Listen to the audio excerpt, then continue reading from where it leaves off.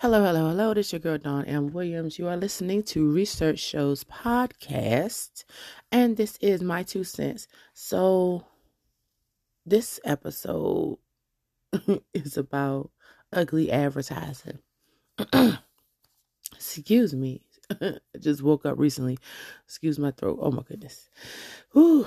Anyway, the thing about it, something that I learned a long time ago is, especially as a small business owner, when you're like what they call, I just learned it's called a no employee entrepreneur, or something like that. No employee, sole proprietorship, whatever it's called. Basically, when I do pay out, it's like I'm paying a contractor. I don't even have employees. I'm not even an employee myself to my own organization. So I learned when I do advertising, when it's like cheap looking, like the most ratchet, cheap looking, trifling looking advertising initially, like for example, a flyer that's just a basic black and white flyer that was the cheapest one I could get from Staples, as opposed to a really professional looking flyer that's like laminated really well and just gives off this, really professional presentation. I got a bigger response for one of my events with the cheaper flyer than I did for the more expensive flyer. And over the years, I've noticed that when people, and I'll say poor people, because at this point in time, it's such a gap between middle class. It's either you rich or you poor at this given point in time, because, and most of the time people, I'll say on the lower end of, meaning under $70,000 a year, it's like they don't want to necessarily give you more money to make you be higher than them. I don't know if I said that correctly. It's kind of like, for example, I'm not going to give you more money. I've argued with people on Facebook about this. I'm not going to pay you this amount of money so that you think I'm going to finance your lifestyle. Like, yes. Yes, you're financing my lifestyle. But that being said, if that's your target market's mindset, then sometimes the advertising you put across can't automatically make them think that, you just this rich organization, right? So a lot of times when you see stuff on TV ads or radio ads or even Facebook ads that's like heavy in rotation, these are large businesses that are doing it for the tax write-off. Okay? They've already established their clientele. Verizon already established their clientele. Like, I only know about Verizon because my parents had Verizon growing up. I didn't care about no commercial. That had nothing to do with why I decided to go with Verizon. That's not the reason why I got Comcast in my house, Comcast Xfinity. How did I know about Comcast Xfinity? Through my parents, because they had Comcast Xfinity. We had cable growing up. So a lot of times business, as you've heard on my previous episodes, comes from referrals. So it's not necessarily solely the advertising. And the reason why I'm saying this right now, why it came to my mind for this particular podcast episode, is that at this moment during this recording, which is in August of 2022, I'm about to purchase bandit signs, which is those little signs you see on the side of the road. And I was literally about to invest $100, $200, and make them look really perfect and professional. And then I thought about it. From my personal experience, that is not always effective. I'm not saying it's wrong to get those professional signs. I'm not saying that. I'm saying that it's not the only way, is what I'm saying. Like, entrepreneurship is about exploring all different ways of doing a whole lot of different things. It's kind of like, it's not one way to do things. It's not one way to fry an egg. It's not one way to cook rice. It's not one way to get to work. So it's not one, surefire way to be successful as an entrepreneur. So we're getting into different business ventures. I'm talking, when I say we, I mean, I always refer to the entity, Dom Show Salon, the research departments, because it's a business. And eventually, inshallah, it will be numerous people within my business running my business. But right now it's a sole proprietorship or single person, running this entity. So, if I could, at this given point in time, I don't have the liberty to purchase, $200-$300 signs when I got to weigh out, okay, do I got the money to invest right now? But do I got the money to invest in about $20-$30 and then take a magic marker and just write the stuff on it and then slice them things in the ground and call it a day? And this is why. When you put them signs in the ground, the county don't necessarily fine you, but they have their rounds. They do their rounds and they come around. They snatch all them signs up and they throw them in the trash. So you got to weigh this out. This isn't a sign that, I'm investing on the front of my building, or, for example, on my website. If you go straight to either the researchdepartments.com, we'll just stick to that one. And that's the research departments with an s.com. That's me, that's my website. If you look on it, it's pretty. It's, got the different designs and all that. It looks professional because it's not going anywhere. That's my logic. It's not going anywhere for the time being. I paid it up for a year, at least the next year.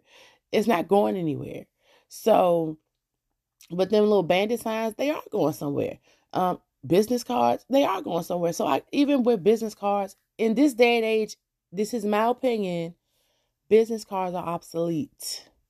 I'm talking about physical business cards are obsolete. I mean, when I hand out business cards, most times it's to older people who say, hey, do you have a business card? But like younger people, business people, millennials, generation Z, no, they're not using business cards. It's like straight up, what's your website? And I'm sending a link via text message, something like that. That's how communication is at this given point in time.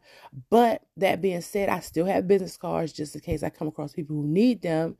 And I don't pay like that much for my business cards because, like I said, are you going to invest all that money in something, that people, they throw in the trash anyway? Like, you're going to be giving out 10, 15 business cards at one time, so they can hand them out when somebody asks, oh, who did your hair? Who did your kitchen? Or who did, I pay about $25-$30 for 1,000 business cards. So they just sit there in boxes in my house. I barely even use them. I mean, I'm just keeping it real. So that being said, when it comes time for advertising, don't think that, I can't start my business. I can't grow my business because I don't have enough money to make the advertising look pretty. Honey, you better suck it up and get over it. All right? Because I for daggone sure don't have nobody to design my freaking website. That's for daggone sure. Because me personally, I've gotten good at it. So when people be like, can you design my video? Them prices ain't cheap. Okay, it ain't no little, $50, $25, you know what I'm saying? Like building a website for me, for the research department, it started like $500. And that's per month. That ain't no just $500 flat fee. You know why? Because believe me, once you start building your website, you're going to understand it's like building a house. And it's not just like building a house. I'm talking about the time it takes to really put into it. Not to take away from my own builders. I ain't talking about y'all. But it ain't just building a house. It's like you got to keep coming in and renovating. Actually, you know what it is like building a house? You know how you get your house, right? And then you come in and you got to do improvements and put decorations in. And then maybe you want to change for the spring and do new decorations. It's the same thing. It's like you constantly got to like renovate the website. And the reason why is because clients be like, I don't understand it. I couldn't get how you get XYZ place. Like, perfect example. Dawn Michelle Salon. If you go to dawnmichellesalon.com, DAWNMICHELLE Salon, SALON.com. I've renovated that daggone site so many times, but I did it to the point where it's simplified. So when somebody comes on, like, you look at the typical, look up the attention span for a human. It's under that of a goldfish. And I am not exaggerating. Google this. And the typical attention span of a human is like 9 seconds or 8. It might be 7 seconds. But whatever it is, the goldfish attention span is higher. Okay? And so, anyway, the point I was making was I had to renovate it because my son, when he went on there, he was like, your website's doing too much. And I'm like, it's pretty. I don't understand. I made it simple. How is it confusing? It's not confusing. Like, it's clear, but it wasn't clear to him. It was overwhelming to him. So I went in. I had to renovate it. This is why, because something happened with Google Chrome only on that browser, which I'm sure a lot of people use. When you go to that site, it just said like it's a scam site and all this different stuff. And I was like, oh my gosh, let me go ahead and just X this out and do a landing page. Anybody who doesn't know what that is, you're just going to have to learn that in the DMS Academy, because this ain't the time for that. But just to give a brief summary, it's like a page that you go to that everybody goes to that kind of directs them in whichever direction you need them to. So most time it's an email collection page, but I had to do a landing page in order for people to be able to go to the main site. So that being said, the landing page is very, very simple, where it's like probably 4 or 5 buttons and it's like real simple, So, that being said, a website has to be renovated all the time. So just I do these podcasts coming from a personal place of understanding that you do have to be cost effective in business, and then sometimes you got to figure out when you're going to spend the money to take away from the time it's taken away from you, right? So sometimes you're going to have to contract out as well. Whew.